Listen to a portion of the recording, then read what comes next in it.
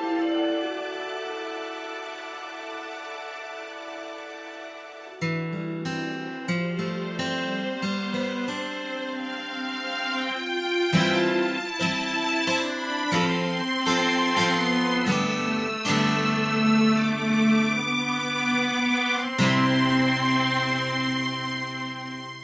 hey everybody, welcome to the film room. We have a guest with us today, Mr. Rob Gokee. Am I pronouncing that right? Gokee, yeah. Gokee, yes. He works as a composer. Tell us a little bit about yourself, Rob. I am a composer for film, television, and web. I've been doing this is my 10th year freelance as a composer. I've kind of run the gamut of doing like pretty much every genre and different styles, which is something you just have to be adept at when you're a composer, when you're scoring stuff, because you never know what you're going to get asked to write. Sometimes it's Britney Spears, sometimes it's reggae, sometimes it's just like John Williams' film score music. Fortunately, there are more days like that than the other two. Yeah, I listened to a lot of the samples you posted on your site. You do have a varied style. It's very nice. You kind of feel like you have to be a jack of all trades because people will ask for weird random things that you don't expect. For instance, on the web series New Adventures of Peter and Wendy, I had to do a Mad Men sound-alike.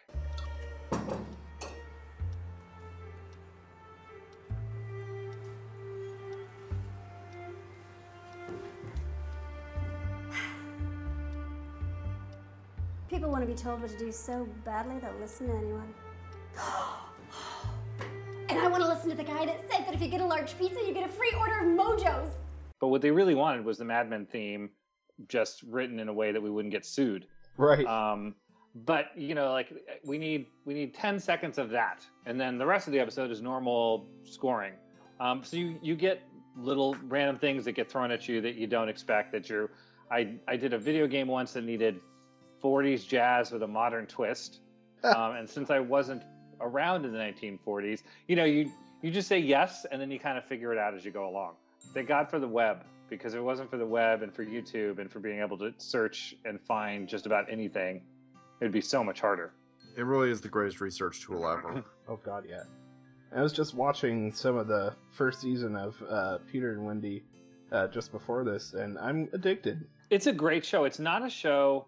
If I wasn't scoring it and part of it, I wouldn't know to watch it. My first thought would be, oh, this probably isn't my thing, or I'm not the target audience. But having read the scripts and then watched the episodes, I really love what Sean, the writer, did with the characters, and all the actors did just an amazing job playing everyone. Yeah, it's really fun. It's a nice, I love the way Tinkerbell's worked into the show.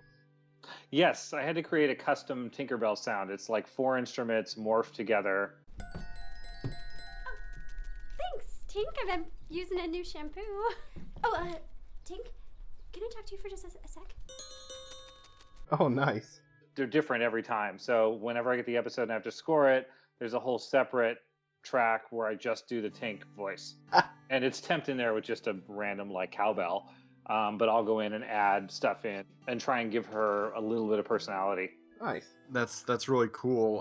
How'd you come to be involved with this project? I know Jenny Powell, who's producing this, and I've known each other in the web space for a long time. And I've known Paula Rhodes, who plays Wendy, for years and scored many different things that she's been in. And so because I knew them and they were looking for a composer, they came to me and said, hey, we need a composer for this show. And when I had first heard about the show, I thought it was a little bit more vlog style, like Lizzie Bennet Diaries. So my first question was, why do you need a composer? And they said, oh no, the camera's going to be moving around. This is going to be much more dramatic. And then I read the scripts and thought, oh, this has so much potential for a score and for me to branch out and do some things with. So we all met for sushi, and everybody, from the director Matt to the producers Kyle, who also plays Peter, and Paula and Jenny, everybody's amazing and so easy to get along with. It's just such a fun group to work with, and I knew that I wanted to do season 2 before we were even done with season 1. Oh yeah, I've only had a chance to watch a snippet of it, but I can tell it's right up my alley. I like fun stuff, and Yeah. this is really interesting work. It is. Season 2 is much darker than season 1, which I like. Oh. It's kind of the Empire Strikes Back season. Gotta do those. Nice. Where we did a table read, and I thought, wow, some of these characters I don't like anymore. That's really cool. Yeah. So we get to expand. I think that the score is growing with the show, which is always interesting and fun to see it like more from where it was in the first season to where we are as we start to close in on the last third of the second season, I think. Yeah, it's always fun, I find, when I watch web series, because they always do that with the second season. They always grow and expand, because they have so much more feedback, and they have so much more experience and resources to do that. You're trying to find your footing in the first season. You're trying to get all the characters to gel and figure out where the story is, and I feel like season 1 is always you're trying to catch up, and then you get done with it, and you have a chance to look back and go, oh, here's the things that we did right, and here's the things that we didn't do right, and like let's change it for season 2. And you know what everybody's strengths and weaknesses are in terms of acting, and you can play to those when you continue to write. And that is something that's really kind of fascinating to me. I'm curious to know. I mean, obviously you have a pretty solid level of involvement, I can tell, with this as a composer. Would it be correct to say this is probably more than you might have had on other projects? I would say it's about the same. It is definitely more than most other web series. One, because there's like 30 episodes in the season, and most web series are 6 to 10. And I also feel like, looking at both seasons together, season 2 has a lot more music than 1 did. 1, we progressively got more score as we went along. With 2, again, I feel like because we knew what we're capable of doing with 1, 2, we were able to come right out of the gate, and the themes and everything are stronger for the characters in season 2, in my opinion, because we knew where we were going. That's awesome. I saw the, when you go to YouTube, it has, especially for web series, a little playlist. Like, you scroll down to see how much. It's like, oh, there are like 25 of these things. Cool. Yeah, there's like 25 in the first season and like 30 or 31 in season 2, although I think we're only up through 15 or 16. I forget what's airing this week. I think I saw it was 16 on the site. And we introduced Hook in season 2, and he got his own theme, which was fun to do. Oh, cool. I feel like we were able to have more fun with it this year. That's really neat. I have to ask, what kind of instruments do you use for scoring? I'm a guitar player first. It was the first thing I've ever played was a guitar. But when I started taking music theory, I learned piano, and the way it works is there are really expensive sample libraries that you can purchase as a composer to use when you don't have the option of scoring with live players, because there isn't money to do that. And so the libraries have gotten really, really good in that there's some guitar libraries that are easier to use and better than if I were to stop and set up my guitar and warm up and then do take after take after take. And so I have libraries that cover just about everything that you can think of, in terms of orchestral music and like metal guitar and different percussion instruments and drum kits and all kinds of exotic instruments. And so generally I'm sitting at the piano keyboard writing, but I'm triggering all of these samples depending on what I'm using. I know these days, especially for television, they don't use like orchestras anymore. I think the last, like as far as animated shows go, I think the last show to actually use a full orchestra was Batman the Animated Series. I think The Simpsons and Family Guy still do. Oh, really? Mm-hmm. And ABC does they did for Revenge, and I think they do for Agents of S.H.I.E.L.D. And The Walking Dead will do, like, I think that Bear is allowed to, like, he'll get a few people in. Sometimes it's half and half. Like, it's half fake, half samples, and half like, oh, we can afford for you to bring in like 4 or 5 players, right, and sweeten the sound with a soloist. But I think The Simpsons and Family Guy are still using live orchestra every week. Oh, that's really neat.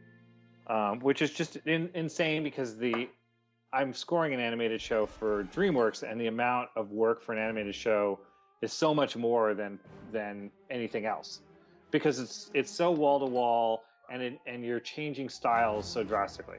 Right. Yeah. And they tend to be more hyper. Exactly. It's fun. It's doing animated show is one of the most fun things I've ever scored. Like, I love doing it, because you can you're so used to, as a composer, holding back because you don't want the score to overpower the scene. Right. But with a cartoon, it's the exact opposite. It's the only thing I've ever scored where the note was, we need more metal. Because I'm scoring a show that's part Tom and Jerry and part old school Japanese anime. And so we're mixing the styles of, like, orchestral with, like, pop, techno, metal. Oh, that's really cool. The animation stuff's been the most fun I've had scoring in a long time, if not ever, just because it's so, like, give me everything you've got. It's very hard to do that and then jump back into something, like, to go from that to Peter and Wendy, and I'm like, oh, I have to, okay, now it's just guitar and piano. This is a very quiet scene. Right. I almost need a day to, like, switch gears because they're so different. I think anybody who's creative understands that impulse. Yeah, I'm a big fan of animation. I listen to a lot of animated score and movie score. So yeah, that is kind of manic. Depending on the animation, like if you're watching a Pixar movie, or even Disney, it's not.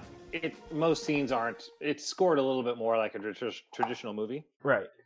Whereas if you're watching, like, Animaniacs, it's all over the place. Yeah, I know a guy who's worked on that. So yeah, true. I forgot about that. Yeah. I mean, you're right. Hence the fact that a lot of animation, a lot of composers on stuff like, Michael Giacchino is the guy that's coming to my mind right now. Most of doing both. He's come a long way since Alias. Yes, he has. I was a watcher of Lost, and I was a big fan of his work on that. Yeah, I love his work on Lost. He did such an amazing job. Like, it's just so robust for a network television show. Yeah. And he recorded live too. He was able to do some live recording for Lost. Oh, that's really neat. I think when the ratings are there and the money's there, then and now again that was ABC, that they're willing to throw some money in and get the music right and record it live. But most shows just don't have the budget to do that. Right. Yeah. Well, I mean, Lost was a fluke. I mean, the amount of ratings and money they had, especially in that first season. Right. Very few shows like that. I think he actually had pieces of the plane wreckage from set back to the studio, and he used them in the score for percussion. Oh my god, that's amazing. That is amazing.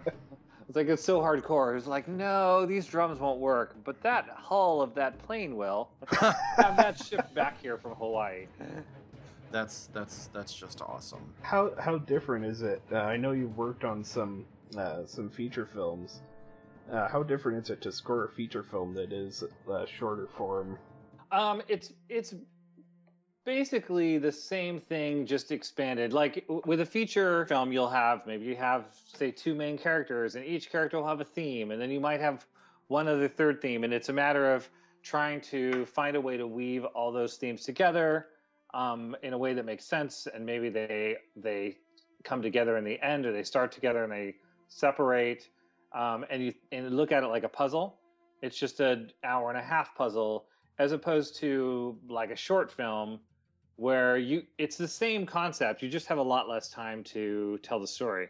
And web series are working the same way as television do. It's the same thing as TV, but you've got less time. The thing I love about TV and web is that because it's serialized, you get a chance to you're able to breathe and spread out musically the themes that you write. Like, oh, here's a theme for this character, but we're going to start it off in the first episode with maybe just a few notes, and then by the fourth episode we're going to hear it again, but it's going to be like filled out with piano, and then by the eighth episode we'll add some strings, and then by the finale it'll be this full piece of music, and you can build it over the course of the season. Just like the characters themselves. Exactly. And when Chris Beck was scoring Buffy, it was the first time that I sat down and analyzed a television score and realized that it was done that way. And I would hear snippets of themes early in the season in different scenes, and think, oh, that's Buffy and Angel theme, and it came in way back here, and here it is again in this one other scene, and then you can slowly hear it change as you build towards the climax of the season, or as we get to the finale. Beck's one of those guys. I don't think he's getting quite enough of his due right now, because I really like his stuff. I actually just saw. I think with Ant-Man, he's finally starting to get. I was about to say because I just saw that on Sunday, and I thought his score work on it was tremendous. He did a great job. The score is very heist movie like. Oh yeah, he understood the film exactly.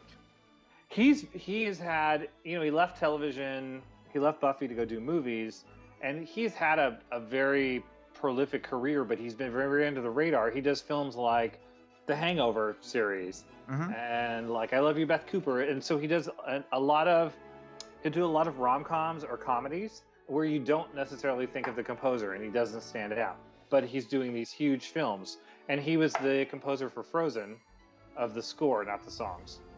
But when you think of Frozen, everybody thinks of the songs, which is a shame because it is a really wonderfully scored film. Right. And so I was excited that he got Ant-Man, because I feel like he's finally getting his due. I mean, especially he was able to do music for the Quantum Realm. That's that's something. Right. That's some work. So, but you're right about that, about how about how serialized format allows that growth, and people ignore that in TV. But it's a real shame that gets ignored, because I think that I can see the appeal is what I'm trying to say. As a viewer, I prefer TV over film for that reason. I like that you have 12 or 24 episodes to tell a story instead of just 90 minutes and you're done. Or that you can finish out a season, but those characters are going to come back the next year. Yeah. I think that's why a lot of creative types across the entire board are looking at TV and whatever format TV is as having more appeal right now, because I can see that. It was the opposite for a long time. When I started, everyone looked down at TV. No one wanted to do TV. Everybody used TV as a stepping stool to get to feature films. And it's amazing how quickly it's shifted. With shows like, with AMC's whole slate of shows between Breaking Bad and Walking Dead, and there's so much great TV that all of these film composers are suddenly turning towards television. Oh yeah, and especially with a lot of big directors and writers going to like premium cable. Like David Lynch is reviving Twin Peaks, right? And you have shows like True Detective. They're attracting big names. And David Fincher and the writers. House of Cards. Yes, and House of Cards, exactly. And he's got Utopia coming at some point. Especially Netflix. Good God. They have so much going for them right now in terms of that. Oh, they do. And Daredevil was amazing. Oh, it was. Yeah, I've only seen a bit of Daredevil. I was going to start it, but then I made the error of saying to my wife, who had never seen any of the X-Files, "Hey, why don't you start watching the pilot of that?" Oh, man. and see if this is up your alley. Just see if it's something that appeals to you. And then you're like, oh, she likes it. Now we have 100 and how many episodes to watch? 202 episodes. Yeah. Exactly. Oh my. And I have seen every one of them multiple times. That was my childhood. That was my childhood hardcore. So. And of course, that was a show. That's a show that I also thought had some pretty decent scoring. Got better as it went along, definitely. Yeah, Mark Snow did a great job. It was very, that score was very electronic sounding on purpose. Mm-hmm. I mean, the samples, the quality of samples then were nowhere near where they're at now in terms of realism. But the way he did it purposefully. Yeah, because they had money. So if he really wanted a full orchestra for X-Files, he probably could have gotten players for it. But I think he did a great job. I think the score fit the show really well. it did. I mean, I know he did work with at least I think a little bit more on the films, but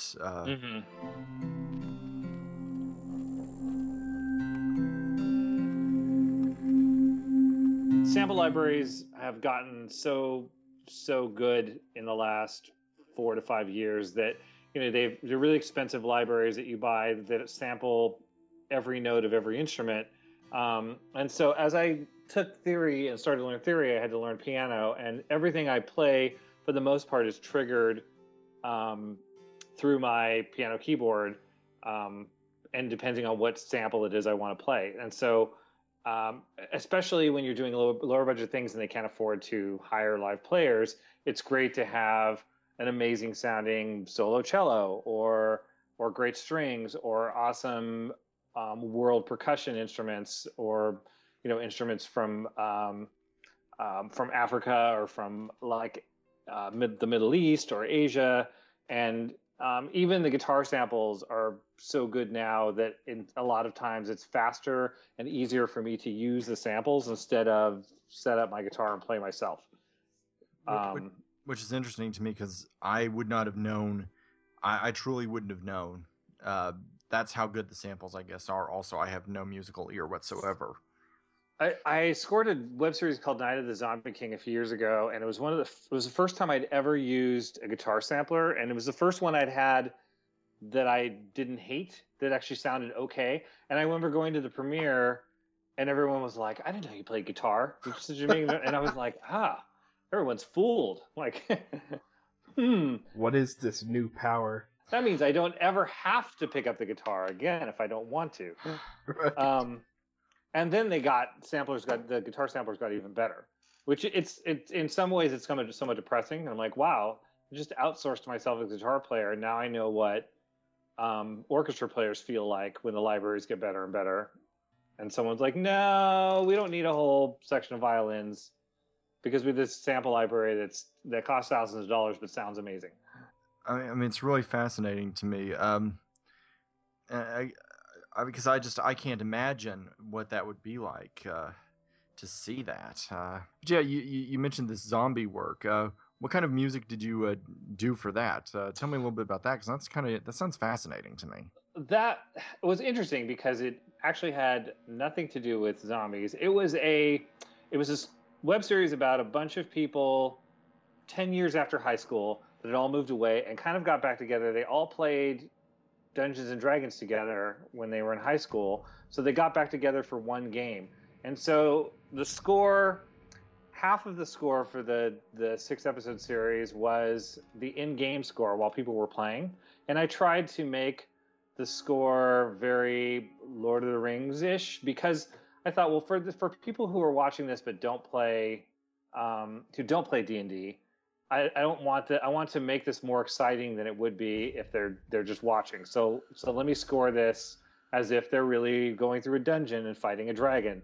And then the other half of the score were the interpersonal relationships between the people, and there was conflict with their own personal lives. It was cool because I did 2 different styles, and in the very last episode, I found a way to bring them both together. As a group, they kind of got over their own personal problems, and in turn were able to fight this dragon and beat it because they all worked together. And so it was very fun to score at the time because I got to do 2 very different styles and make them meld together. Oh, that's really fascinating. Talking about another one of your projects, I listened to a little bit of that, the Dark Knight Legacy stuff that you had on your website. That was so cool to do. The director of that, Brett Register, and the producer, Woody Tundorf, Woody came to me and asked if I could meet him for lunch, and we sat down for a meeting, and he said, we're going to do this pilot that's Batman, and I was like, I'm in. Yeah.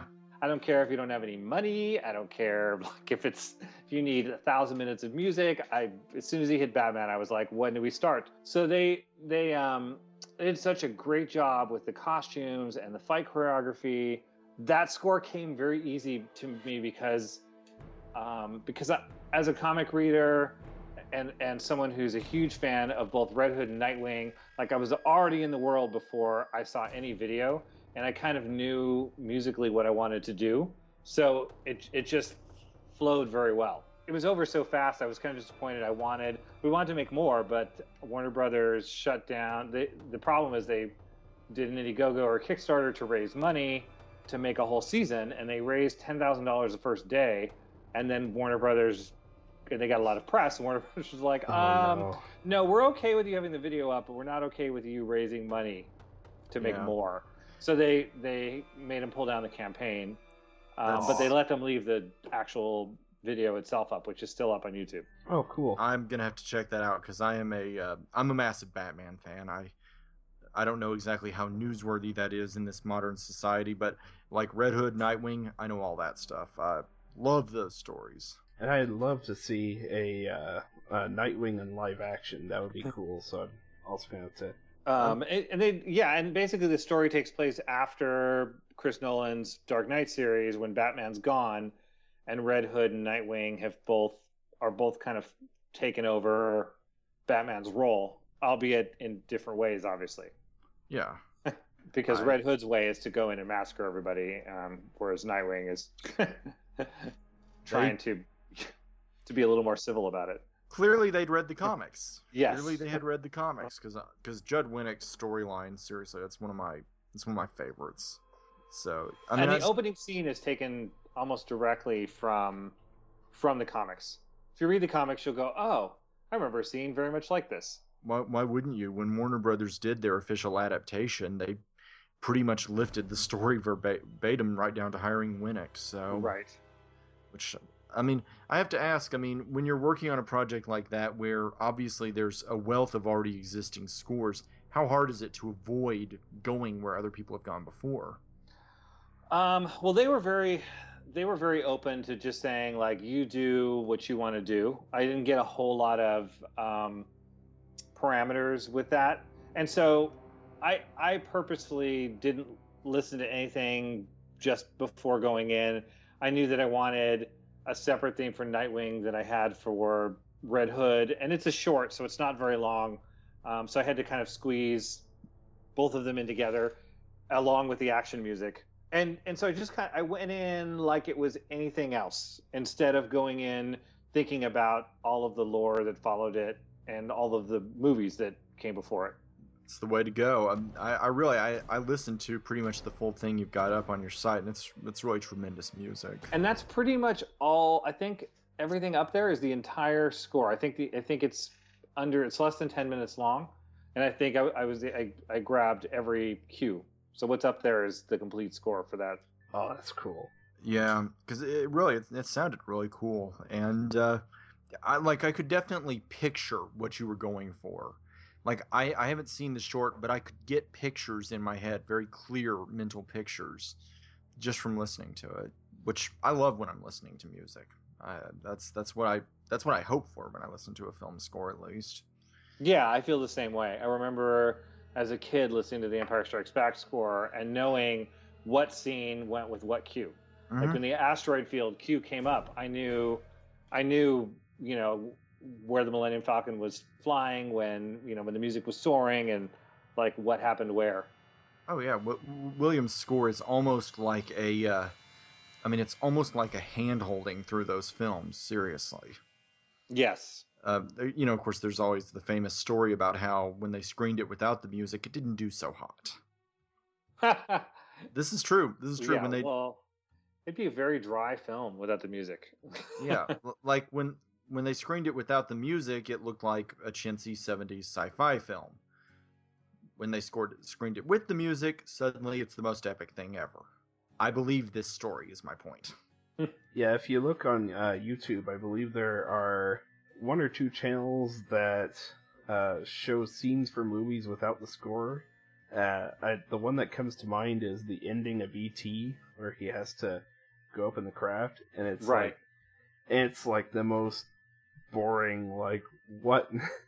Yeah. It's so interesting. For me, I'm used to, because I get movies without score, I'm so used to having them without anything and then applying the score to it that I'm at the other end of that, whereas the director and the producers and the editor are much more like, oh my God, we've been cutting this for a month and haven't had any music, and like didn't realize how huge the impact was when we dropped it in. But I'm so used to getting things with no score and then trying to imagine the score in my head. I mean, I'm sure this has happened. I mean, what happens when you get stumped? I feel, there's every project, when you sit down for the first time, there's always that fear that you're just going to blank and it'll be the one time that you don't come up with something. I feel like if I get stumped, there's always the threat of a deadline to get you out of it.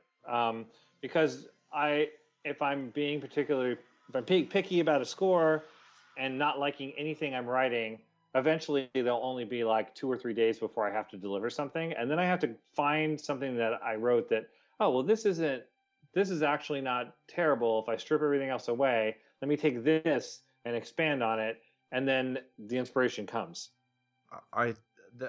I'm a writer myself, so my response is yes, I understand exactly where you're coming from on that.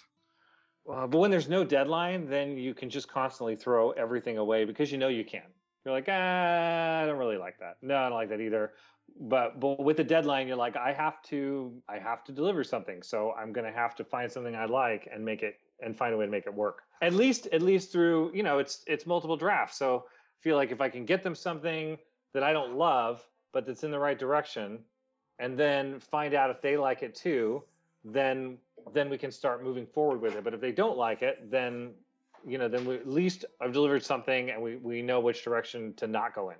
That's often as important as knowing where to go, frankly. What's some of the feedback that you've gotten in the past from directors? I know it's a really generic and broad question, but what's some of the most interesting feedback you've ever gotten? Aside from what kind of crap is this that you wrote? No. It's funny because a lot of directors are afraid to talk music because they feel like they're going to have to know music. And I always tell directors, talk to me in emotion. Like, what am I supposed to feel in this scene? What do you want the audience to feel? Do you want them to be scared? Do you want them to be sad?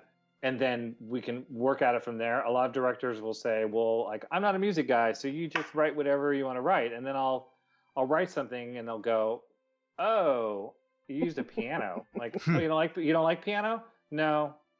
But I like guitar. How come there's no guitar in this? I'm like, oh, okay. And you got to like pull it out of them slowly. And like, what That's else great. do you like? Oh, I really like horns and a didgeridoo. And I'm like, oh, okay. So now I know I need to use those things.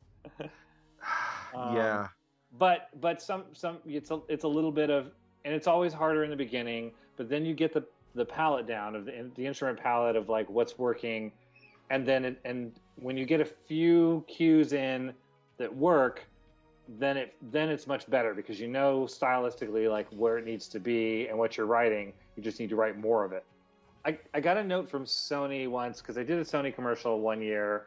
It was actually an interactive display that went in Best Buys and I think Sam's Club or Costco, where you step in and it was their 5.1 surround sound system, and you'd step in and a video would play, and I wrote music that played in that video. And the first year it was really cool because they just wanted big and orchestral and like trailer like, and it was fun and there weren't a ton of notes. And then the next year when I went to do it, they wanted it to be much more poppy and modern. And the first note I got was, we need this to sound like a hipster with disposable income. And I was like, no problem. And then I hung up the phone and went, I don't know what the hell that is. What does that mean? That is. And then little by little, they gave musical examples of like what they wanted. And then it was easier to pull in, but that was much harder to do. I'm like, oh, now you want me to sound like Imagine Dragons, except that I'm one guy in a studio and I'm not 4 guys in a recording studio playing instruments. Right. And it's much harder to do that. And so sometimes the notes, I feel like notes for the most part from directors are great and direct, and the more detailed, the better. It's notes from like executives or from producers who aren't creative producers, people who aren't as creative and are more money people. Those are the notes that tend to be frustrating because they will not make sense. That is. Can you make this sound happier? well, how do you want?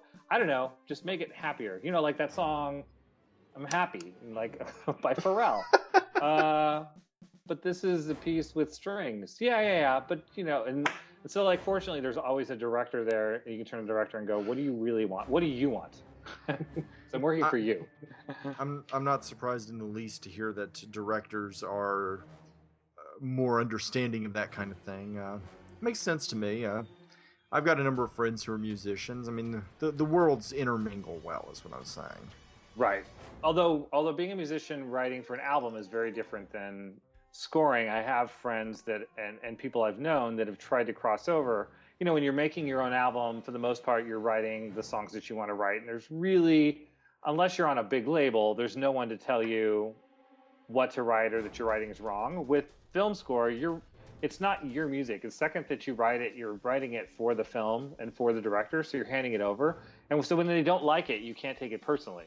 Right. Oh, this is a great piece, but it doesn't work. And I might think it works, but it's not my decision. It's the director's decision. It's his or her movie. So I'm there to service the film or the show. And you have to remember that. It's hard as a creative, as like an artist, to have somebody go, "Oh, this is wrong." Like, no, it's not. That but would it might be wrong for the frustrating. film. Yeah, I can understand that. Yeah.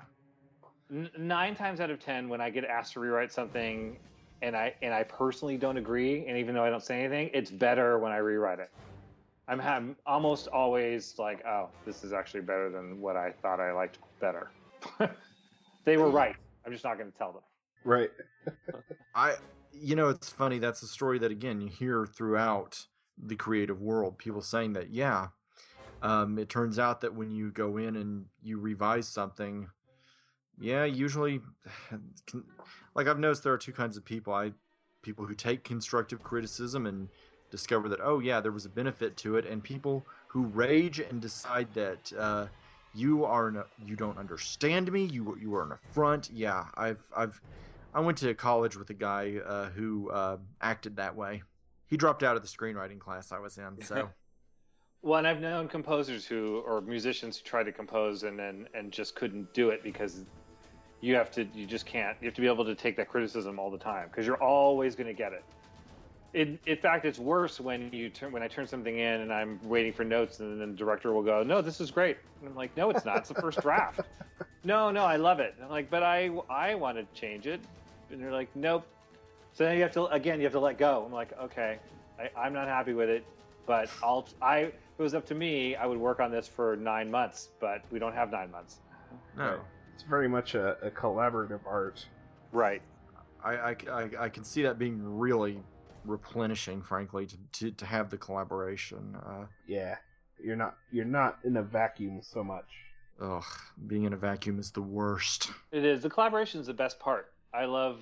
It's so much better than in some ways, the sitting by myself and writing. At least initially, the first draft where it's just me and I'm wondering like, oh, this is my first impression. The first impression they're going to get of me. Are they going to hate it? Are they going to love it? But once you're into it, it's much easier. And the director's like, "Oh, remember that cue from earlier in the film? I want something like that here." And you're like, "Oh yeah, I remember that."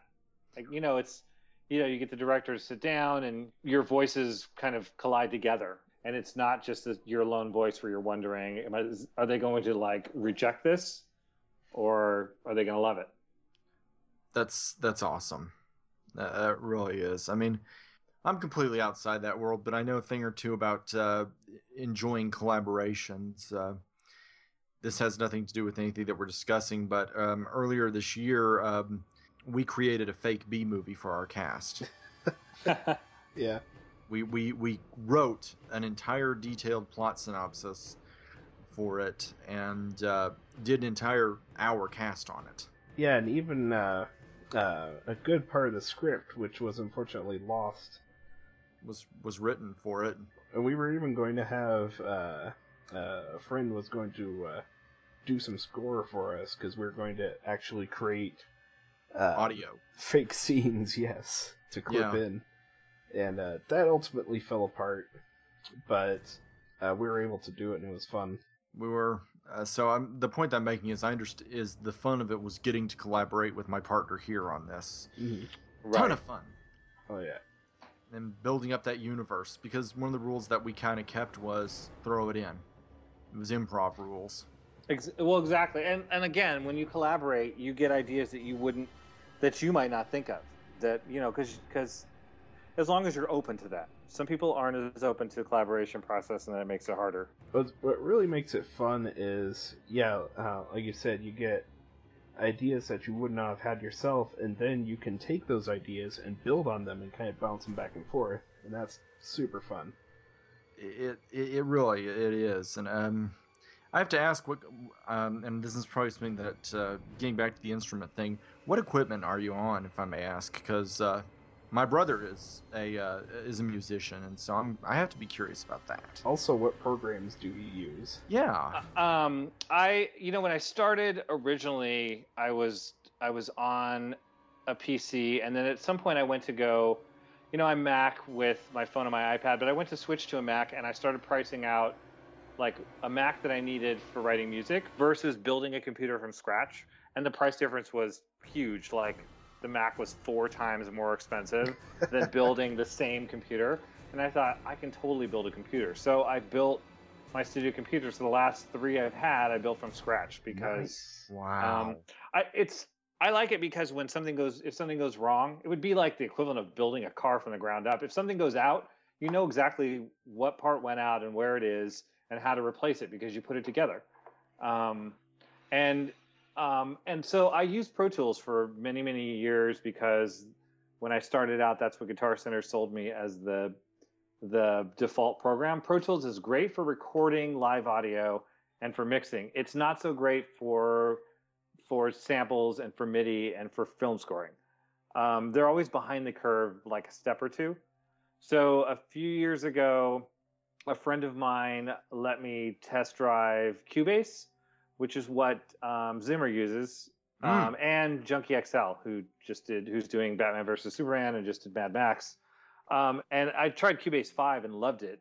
And then immediately, I think it was not long after that, 6 was coming out, and I upgraded to 6, and now we're up to we're through 7 and 8. Cubase has been amazing. It's so much better built for composers. The shortcuts and the way that it's designed and the ease of use. And then I use Kontakt as a sampler, and that basically will play all of my sample libraries will play through that one sampler. Oh, that's awesome. And then so it's basically Cubase, Kontakt, and then however many sample libraries you own. Oh, that's really cool. Yeah, my brother uses Pro Tools. I think he uses Pro Tools.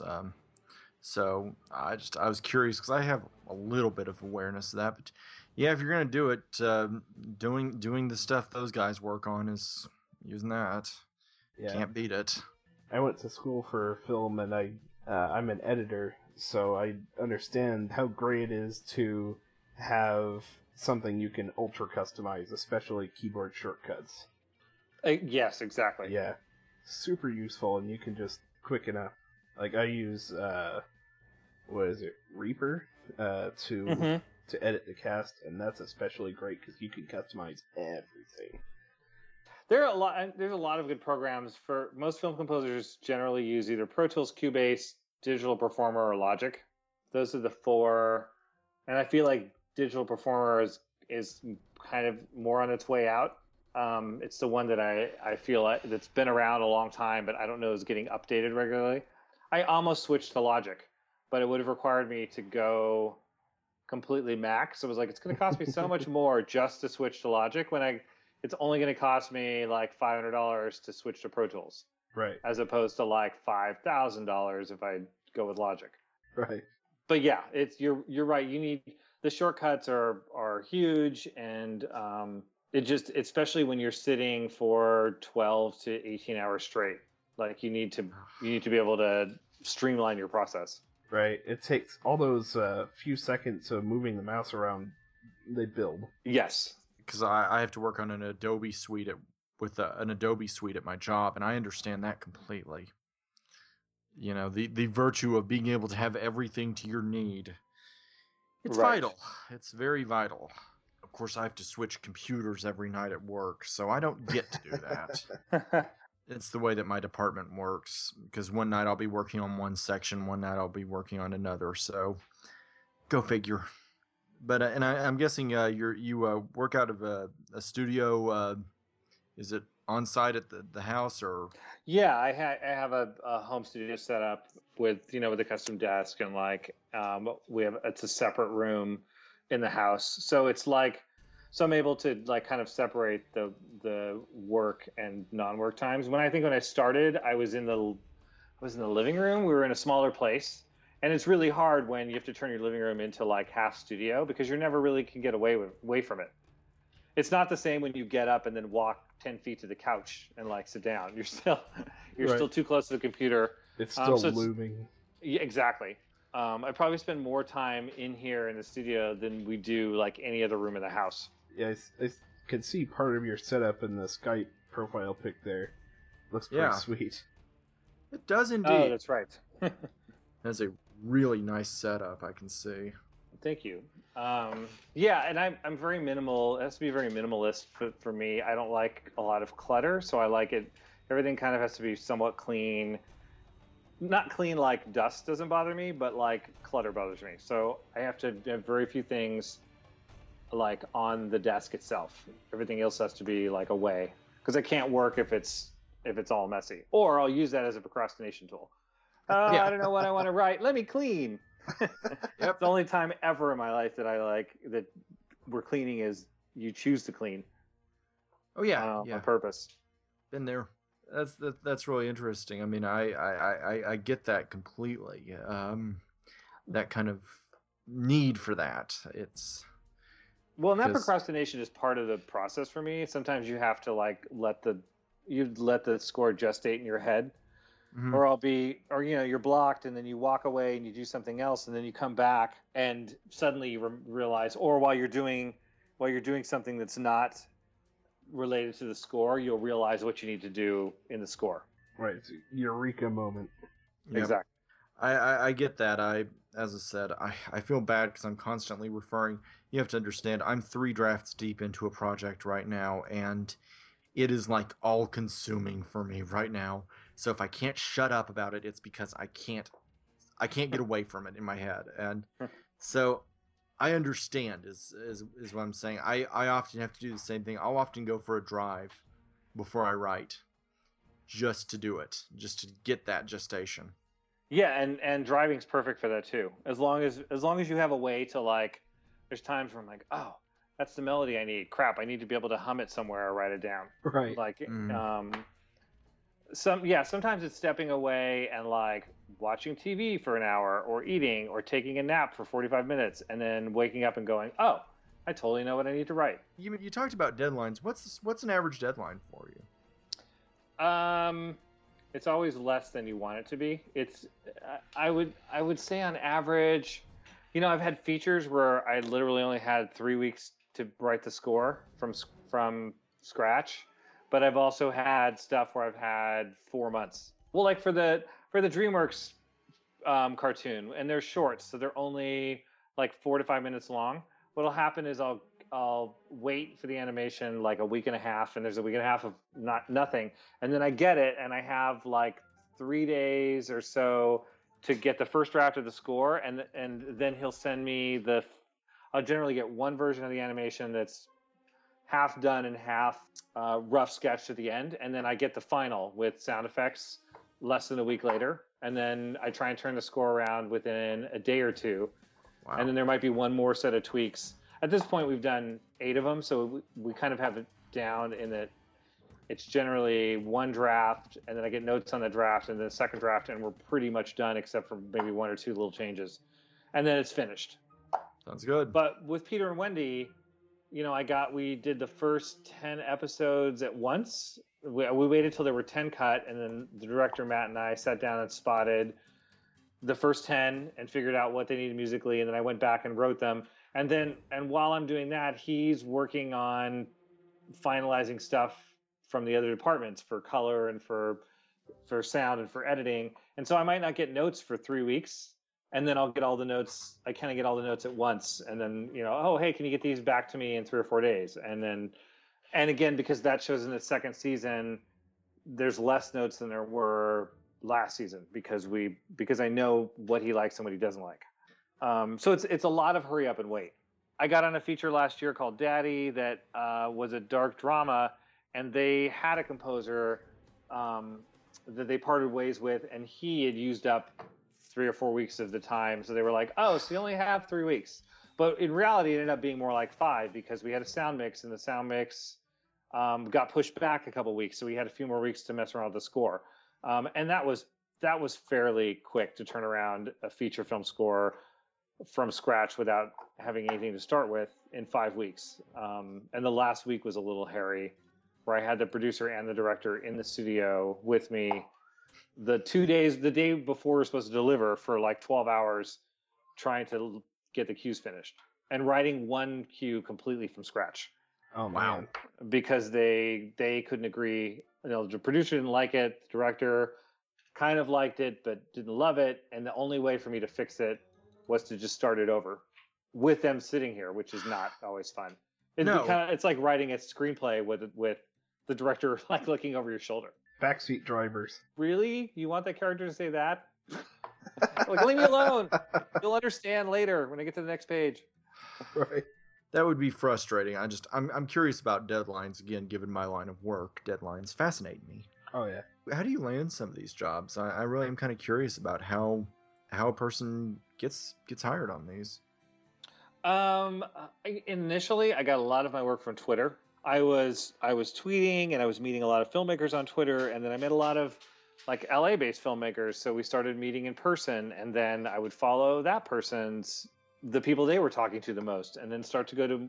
At that time, there were more tweet ups. We're talking like 2009, 2010, where people from Twitter would all get together and meet up at a bar, or someone would have like a pool party at their apartment complex pool, and everyone would show up.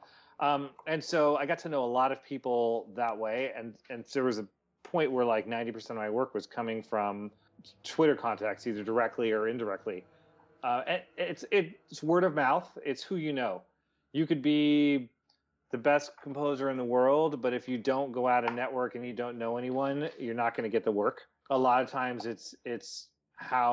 you're hired by how easy you are to get along with and how fast you are versus how good you are. They want you to be good too, but the other things come first. Like, I'm going to have to sit with this person for 3 or 4 weeks, right, day in and day out. Am I going to like them, or am I going to, I want somebody that I'm going to get along with? Right. That makes perfect sense to me. I mean, collaborative arts. You don't want someone that you're at the throat of. Again, this podcast is heavily driven from that fact. Oh yeah. Yeah, it wouldn't do very well if when we were off mic we were well, heck, we're not even in the same state, so it doesn't matter. But yeah, we talk a lot. We really do. Like, honestly, our cast is like 10% of our conversations. If that, maybe 5. It's really closer to 5, maybe even down to like 1 or 3. Well, and you guys, you have to get along, because if you don't, like, why would you be doing? And then that's so much more future work is based around that way. Like, someone will say, "Oh, I need a composer." Like, "Oh, I know this guy who's super cool, and like, I worked with him, and he did my thing. He's really easy to work with. Like, you should meet him." And so the word of mouth thing is super, super important, and the networking. Yeah, that's why you see a director work with the same people over and over, because that's their crew, that's their posse, that's who they get along with and love to work with. Exactly. Yeah. I mean, you talk about that E.T. example. Yeah, you just know that Spielberg knew that Williams was going to come in and do the work for him. Right. It's going to be weird this fall to actually have for the first time since the late 80s, to have a Spielberg film that Williams didn't score. I know. I mean, he's getting up there. He's much older than Spielberg, and so I kind of got to be a point. He's in his 80s, and at this point, flying is an issue for him. Yeah. Because he almost didn't do Star Wars because they weren't sure if he was going to be able to fly to London. I have a very eerie feeling that that score may be his closing note. Yeah, I think so too. It'd be a good score to go out on. That would be the perfect score to go out on. I mean, Star Wars is going to be what he's going to be known for, along with Jaws, and Jurassic Park, and Schindler. It's gonna be one of the yes. and really Home Alone. He did some. Star Wars is probably still going to be his defining work, though. Right. So yeah, go out on that note. But yeah, I mean that's something that I just because I noticed that with Bridge of Spies that's Thomas Newman going in instead. Right. Which will still be a great collaboration. I love Thomas Newman's stuff. His score for American Beauty is one of the few things that I actually like about that film. It's one of my favorite scores. His score was so different. It was a very non-traditional score. You know, it wasn't like big and beautiful. Well, the movie wasn't beautiful either, but it wasn't. You know, it was this very intimate score that was very percussive sounding that everyone copied for years afterwards. Yeah, because I actually really kind of hate that movie, but at the same time I have a good number of excerpts from the soundtrack on my computer because it's beautiful music to write to. There are a lot of movies that I love the score, but I'm not necessarily a fan of the movie, or it's a movie that I have no intention of seeing, but the score is great. Like, what are some examples? What can I think of? Well, I mean, I'm a huge fan of Brian Tyler, and I love his score for the movie War, but I saw that movie. It's not a spectacular movie. Yeah. There's some animated films too where I'm like, oh, this is totally not a film that I would go see, but this is a composer I love that I will probably buy everything from no matter what he does. So like there's Chris Beck movies. I'm not a fan of movies like The Hangover. Mm-hmm. And so I refuse to go see it, but I own his Hangover trilogy score release because it's Chris Beck. Yeah. And with the hope that eventually he would, he'll do something like Ant-Man, where I'm like, great, now you're doing a score for a movie that I actually want to see. Yeah. You make a good. You mentioned Brian Tyler. I maintain the very best thing about the Teenage Mutant Ninja Turtles reboot, whatever you want to call it, was his theme for that. Because his theme for that's incredible. His stuff for Fast and the Furious, which again are movies that are not necessarily like I will watch those for entertainment, but they're not movies that I will go seek out or that I will see in a theater. Those are my favorite scores of his because he has this great combination of like techno and guitar and orchestral like all mixed into one. Along those lines, what movies do you like to see? I realize that's getting closer to the territory of what we talked about earlier, but seriously, that's a good question. I think. What movies do you like? What? I'm a big fan of. I'll pretty much go see any big budget film. Films like Godzilla, films like any comic book movie. All the comic movies are great. I just like things like Mad Max, like stuff that I know I'm just going to go and get entertained with. But I also love, like one of my favorite films in the world is Requiem for a Dream, which is like a very depressing.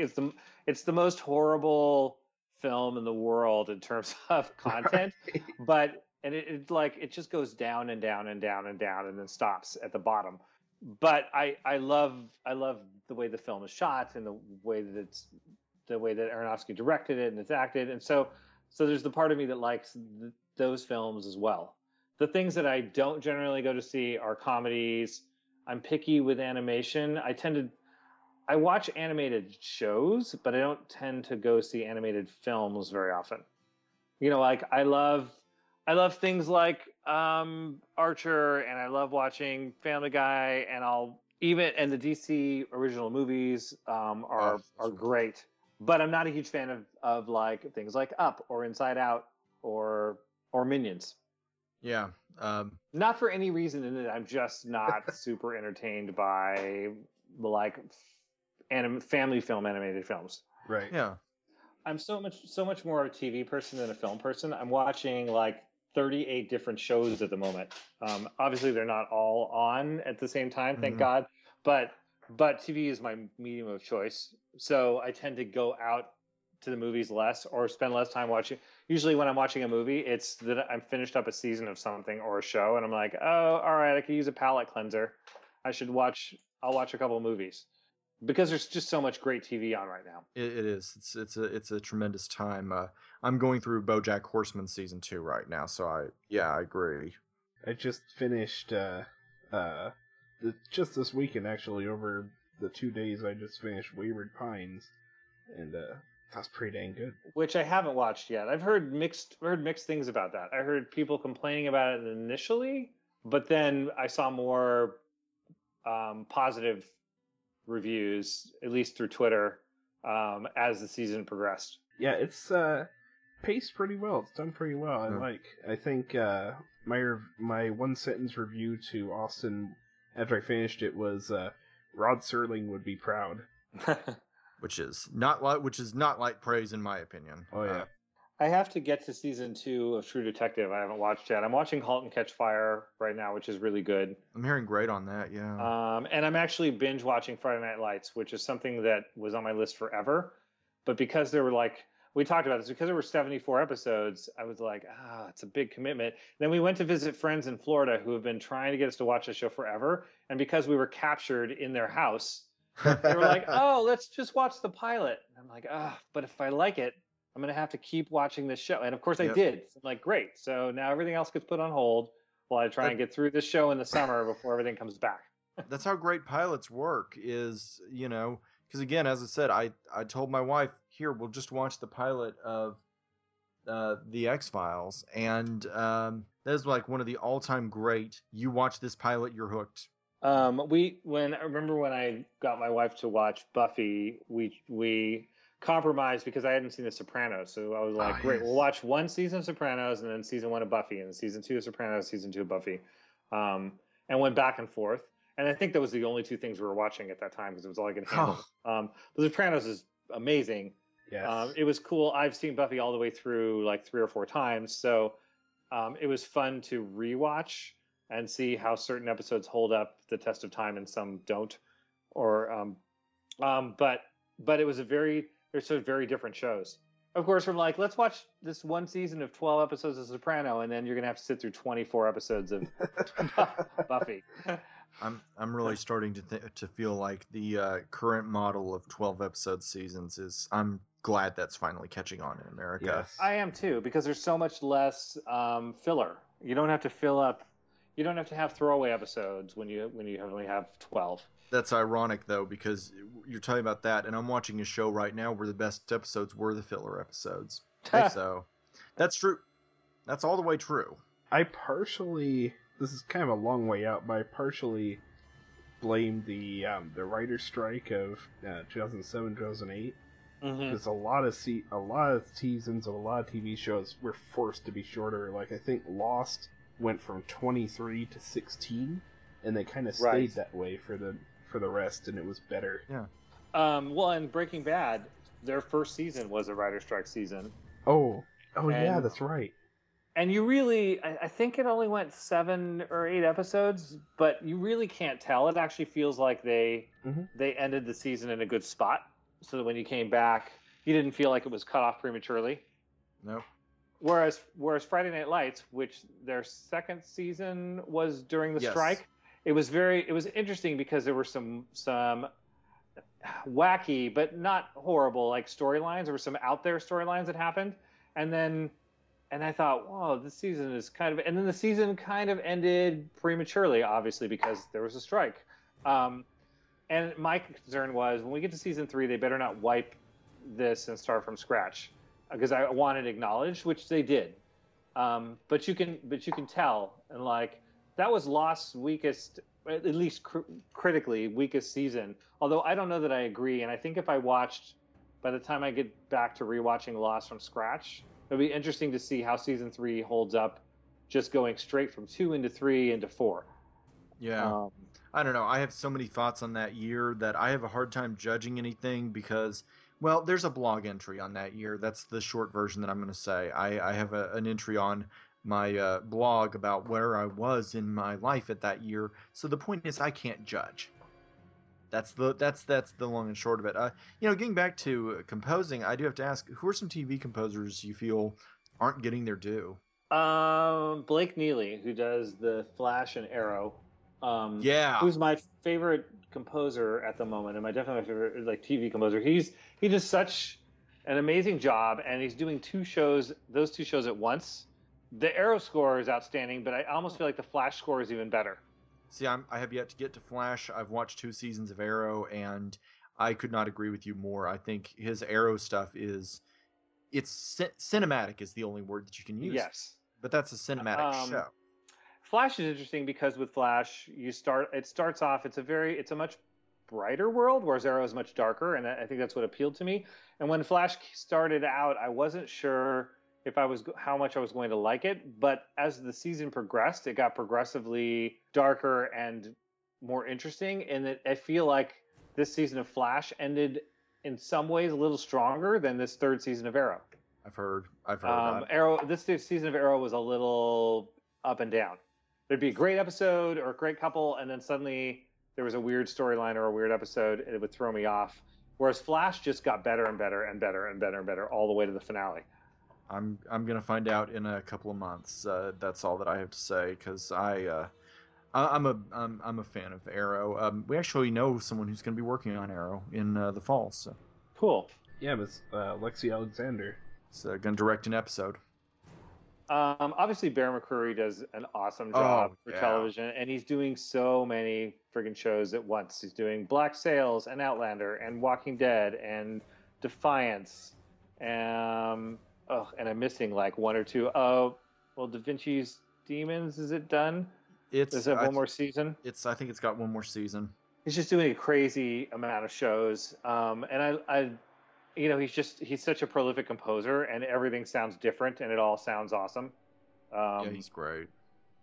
I'm trying to think of who else. Oh, Phil Eisler, who actually does Empire, but he did Revenge. It was the first time I'd heard of him, and Revenge is a very interesting show to watch because it's so over the top and soapy. But if you acknowledge that and you just kind of jump in, it's fun to watch. Because sometimes it's so over the top, but his score is very. It's the same way. It's very over the top. There'll be a moment when, and he's totally blowing the dramatic out, but he does such a great job with it. And his score, listening to his score by itself, it's just such a great score. And he's doing, and there are times when watching Empire that I can hear like, oh, it's a very Revenge moment, like, and the score gets really big and like intense. And like, oh, he's overbuilding that drama on purpose. Well, I know that's another show that's very big. I have yet to see any of it, but I've heard so much on it. I fought it for a while. I didn't want to watch it because I'm not a huge fan of Terrence Howard. And then my wife was watching it, and I was in the room while she was binging. And then I, slowly got stuck watching the show and thought, okay, I can totally appreciate the show and what it's doing. And like, it's quick. And it keeps you interested and entertained. Yeah, because I like Lee Daniels. He's very over the top. He's very melodramatic, and I like melodrama. That's kind of something I really enjoy. So I may need to give it. That's the problem, is I don't have enough time in my life to do everything that I want to do. So, like, I've only seen a bit of Breaking Bad, which kind of makes me sad. Oh. You should finish it. I know, yes. Because I love Vince Gilligan. He's a writer I really love. And Better Call Saul is great too. Yeah, I heard. That's one that I think I have all of it sitting on the DVR and I need to watch. But I finished Breaking Bad at the beginning of this year, and oh man, what a show! And Saul Goodman was not one of my favorite characters on that show, and I wasn't sure how much I'd like Better Call Saul, but they found a way to make me really like the character within the context. And I think it's because he's almost more comic relief when he's in Breaking Bad, but it's a very dark show. His own show is very dark. It's very Breaking Bad like. Nice, good. Yeah, and I like Odenkirk. He's a good actor. He was very good in Nebraska. Yes. Mm-hmm. And Dave Porter, the composer for both those shows, does just this awesome job at having this very odd sounding score that uses weird samples and weird like sampled sounds that he records himself, and it's by itself it's almost hard to listen to, but within the context of the shows, it works perfectly. You're definitely making me want to listen more closely to the scores that I hear. Because I mean that is something I wouldn't consider, like that kind of work. Mm-hmm. There's a Cartoon Network show I'm watching right now, Steven Universe. The score is amazing to listen to. It's just so calming and sometimes tense, and like every character, again, going back to every character has their own theme. Like that's definitely a thing that happens, and you can listen to it and go, okay, yeah, this happens. It's a very prolific show, so there's a lot of score out there, and the composer posts it online for free, so it's freely available. Which is always great. Yes. That used to be bigger. When I started out, I used to be able to find smaller name composers that weren't like A-list stars, would post their stuff online, and you could download. It was easier to download like a copy of someone's entire like sample live, so I could listen. I wouldn't it wasn't for sale, but it was for me to be able to hear. I feel like that was helpful when I started out, but less and less composers. I feel like there's so much more rampant stealing online that everyone's more paranoid about. And I've heard horror stories about film, composers that said, I heard my score from this movie that somebody just ripped and put in this other movie. And so I get that. There's a danger in the age of the internet. Like, even if you sell it, I mean, that danger's still there, but, everything's copyrighted, so you can kind of do something about it. But well, that's kind of how I feel. I can't stop everybody, and so you just wait. And if somebody does it, they're going to get caught, and then you go after them then. Right, exactly. There's enough ears listening out there that there's no escape. That's understandable.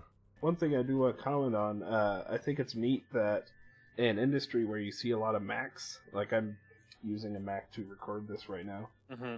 I think it's really cool that you built your own computer to do that, because I also have Windows on this thing, because Mac just can't do everything. Right. Yeah, and it's so I think it's really cool that you use that approach. And I don't really hate Windows. Windows 8 is actually, it runs everything really well and it's fast. I stayed with XP for a long, long, long time just because I knew it worked. I think I'm on that. But my problems with Windows are more with like Word and the Office suite are a little bloated, but again, everybody uses Word. It's kind of like Pro Tools in a studio. Like every big studio has Pro Tools in it. And so, if you're using Pro Tools, it makes it easier when you're converting a recording session and sending it to somebody else for mixing. It's the same with Word documents. Like if you're using OpenOffice or Pages, which I really want to love, but it just can't because it's missing things. It's just not as good as Word. Yeah, it helps to have a standard, which is why I kind of hate that Adobe is doing what they're doing with the Creative Cloud. Because I have like CS5 on this thing. It helps to have something you can just easily transfer to somebody else. I have many thoughts on Adobe because that is what as I said, that's the industry standard in newspapers is Adobe. Right. But yeah, there's a definite trade-off to what's easy to give to somebody and what's more convenient for you. Yeah, it's what works for you. I mean, it's.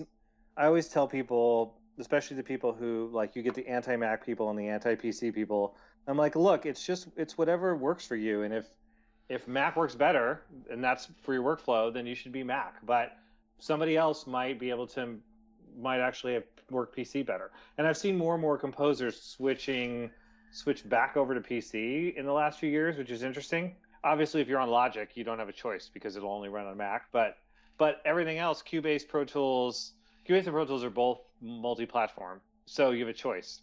I'm always of the opinion that it's not politics, it's software. You don't need to be this passionate and this vigorous about software. It's the same for Marvel versus DC people. This isn't worth the anger that you put out. For the record, I'm a hard centrist on the Marvel DC issue. I read both, and as a kid, I was always a Marvel kid. Not for any reason other than all my friends just read Marvel. That's all I read. It wasn't until the last within the last 10 years that I started reading more DC comics. That I had a friend who reads almost exclusive DC, and I jumped into that world and thought, oh, this is so much darker. Like, I like this better. I still love Marvel. Like Hawkeye, the Fraction and Aja's run of Hawkeye is my favorite comic in the last 5-10 years. But I don't. But Snyder and Capullo's Batman is awesome too. I honestly, I my hope is that in time we're going to view that run of Batman more than we view Frank Miller's run. Like, I want that to be the standard, not Miller. I do too. Because I agree. Snyder absolutely, because I only read one DC comic month to month because the library near me gets everything that DC publishes in. Mm-hmm. But the one that I do make the exception for is Snyder's and Capullo's Batman, because it's Batman, and it's Batman written in the way that makes you understand why Batman is Batman. Yes. Love it. There's a lot of other stuff. I just read the first trade of Batgirl, of the new run after Gail Simone left, and loved it. I loved Gail Simone's run too. I'm not a big fan of the conversion storyline or the new Secret Wars. I'm waiting for them both to be over. I'm enjoying Secret Wars, but that's mostly because I'm a mark for a Doctor Doom story. So it's like, oh, Doom's the major character here. Okay, I don't care how bad this is. I'm gonna read it because I love Doom. I am. I'm currently looking at my bookshelf, and it's just pretty much all graphic novels. I don't know if there's a single literary novel on the entire thing. Nope. I mean, there are novels, but they're comic book novels. I see you have samples on here from some reality TV. Yes. What's that like? Like, how is that different? It's very interesting. A lot of the reality stuff I got, I had a friend who was an editor for Base Productions, and Base does a lot of different shows, including Fact or Faked and Car Science and Police VOV, and so he got me in the door there, and they have a very small, at that time, because I think Base has since dissolved, they had a very small group of composers where they only had like 4 or 5, and we would just write for their shows. And so they would say, hey, we need a piece that's like this, but the editors would cut to the music. So as opposed to the other way where you're getting video, they would say, send me 3 or 4 cues like this one, and then also I need the stems, I need just the drums for this piece and just the strings for this piece, and then I would send it out, and then they would be able to cut it up and use it. And sometimes they mix like my drums with somebody else's like guitar part with somebody else's string part together to make a cue, depending on. So it's so much more of a disconnect, although it can be lucrative with royalty money. Yeah, because they air those things nonstop. Exactly. That must be an interesting experience. It's like, wait, I wrote that, but it's somehow different. Yeah. Yes. For the most part, they'll use. You can pick yours out. Like, oh yeah, there's my cue, and then occasionally you're like, that sounds like my cue, but it also sounds like somebody else's. Right. But they can do that, and it's the editors really who make those choices there. They don't really have a sound. They don't have a music supervisor. It's more like the editors will just pick and choose, and then somebody has to approve it. And if they don't, they'll go and change it. That is an interesting angle I hadn't considered, because I was curious about that. That would be such a very different job from working for conventional narratives, and that makes sense to me. And it depends a little on the show. I did some work for Magical Elves, who is the production company that does Top Chef and did Project Runway for the first half of its life, and I did some work on Braxton Family Values. And the Top Chef composer, there's 1 or 2 guys, and they've been there for the entire 12, 13 seasons. And I feel like with that show, it's custom for that show, but it's very like, okay, we need quick fire music. Okay, we need some tense music. Give us like 4 or 5 of tense cues. Give us we're gonna tell you chefs what the competition is for this thing. We need music that's like big, and so they'll go through, because if you watch the show, you'll hear the same cues used over and over again, or variations of them. Oh yeah, there are several shows where I can do that, where I can just pick out the stock music that they're using for the scene. Makes sense given that reality TV that it would be combined like that. That's how reality TV is, after all. Yeah. Right. That kind of combines with the question I was going to ask earlier. Like, I know most things before they ask for score are picture locked, so that'll be easier if you've ever like had something that you had to write that wasn't that the picture wasn't locked. Right. The way it works for me generally is that the way it's supposed to work is I'm not supposed to get anything until picture lock. But the problem with that is often by the time you're locking picture, you're fighting time because once picture's locked, then everything else starts moving quickly. It's like color and sound design. And so I am a huge proponent of getting stuff early. Like I want it before picture lock, so we have more time to go back and forth with the score to get it right. So that by the time we do lock picture, we've already established like the sound palette for the show or the film, and we're moving into like writing specific cues. I just go in knowing that things are going to change. Like I won't write things. I'll write things knowing that the scene could get shorter or could get longer, or this scene might get cut completely, or I'm not going to score this action sequence yet because it's going to get reworked. Right. That's really cool. That's very flexible. I don't know if you mentioned it, but yeah, you did mention that you did a video game. That's something for a video game. Mm-hmm. I've done a couple. I've done a few iPhone games, and I did a game that was a Facebook game. Oh, nice. The Facebook game was the one with the 40s jazz with a modern twist, which is so painful to write just because I don't listen to jazz or really like jazz. But I can write it if I have to. The other two games were like platform iOS games that were both sci-fi. So it was like a sci-fi cartoon kind of score. And one of them had like 6 different levels. So I just wrote a piece that was loopable for each level and then a boss fight cue. And again, that's a little disconnected. Like they'll send me the game ahead of time and so I can demo it and so I know what the characters look like, but it's really just me staring at the screen, writing without knowing like how it's going to work.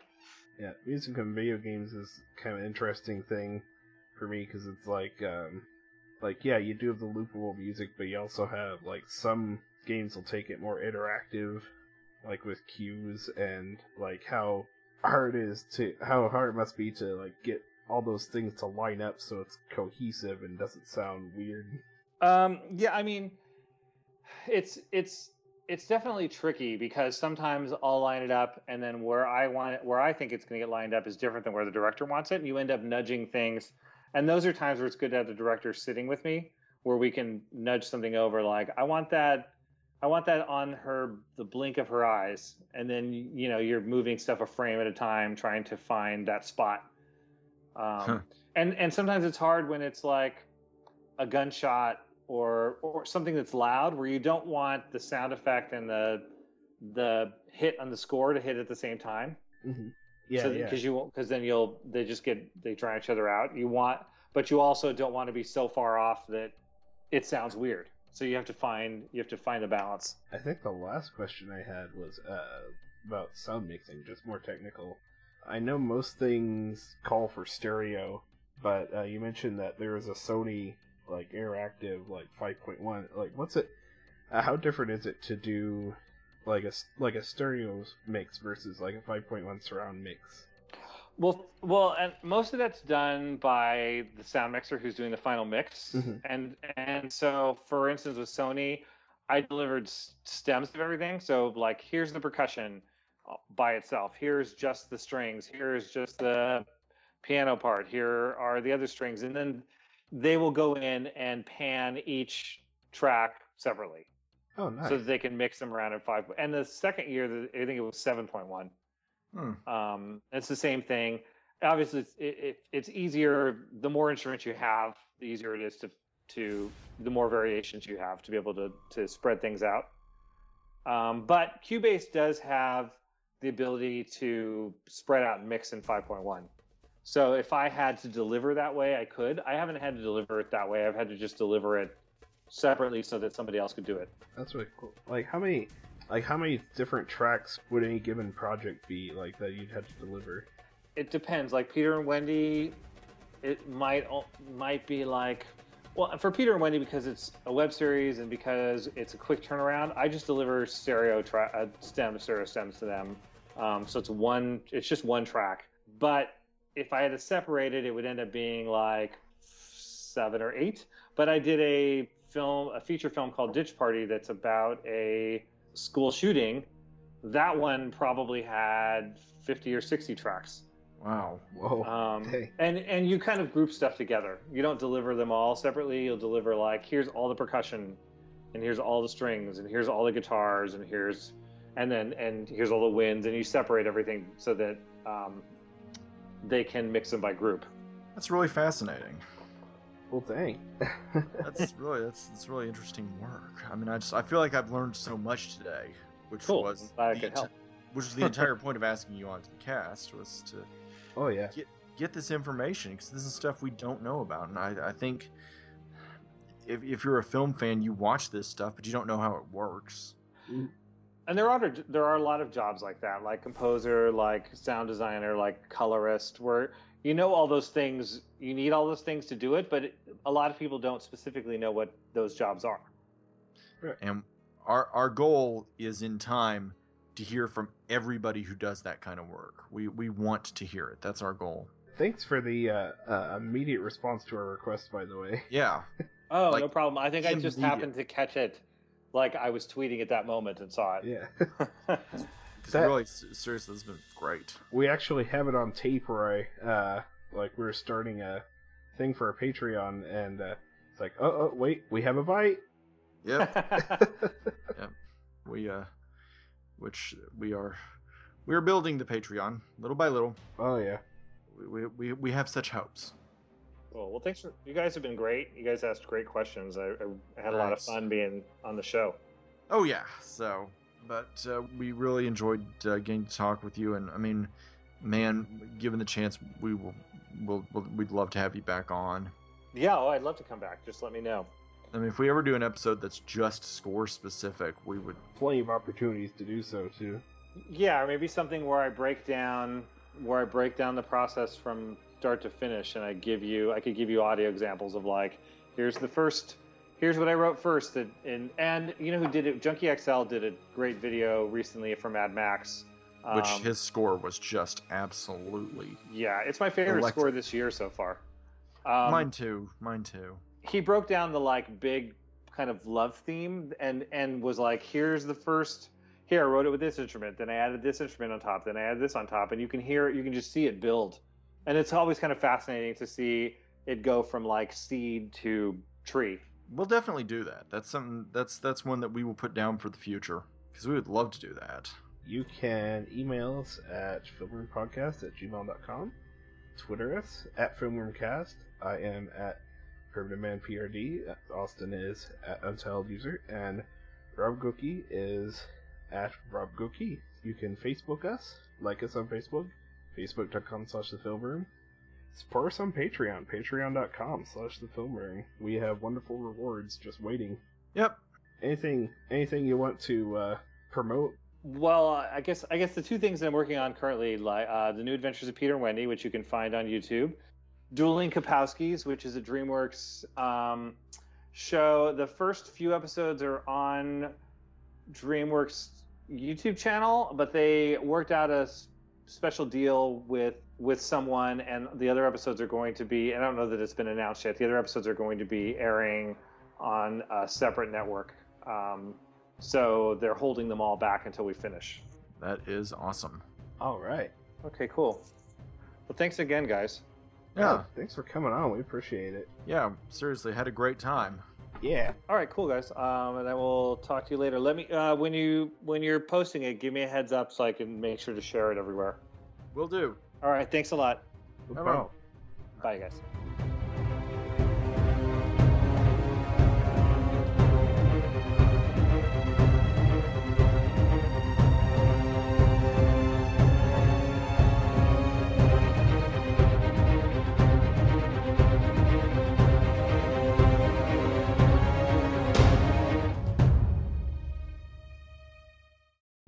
Aye, but we must now set sail for Black Bear Rock, where our first clue lies.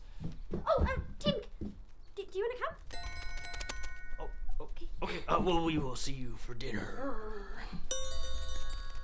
Oh, yeah, sure. But no fairy porn. Oh.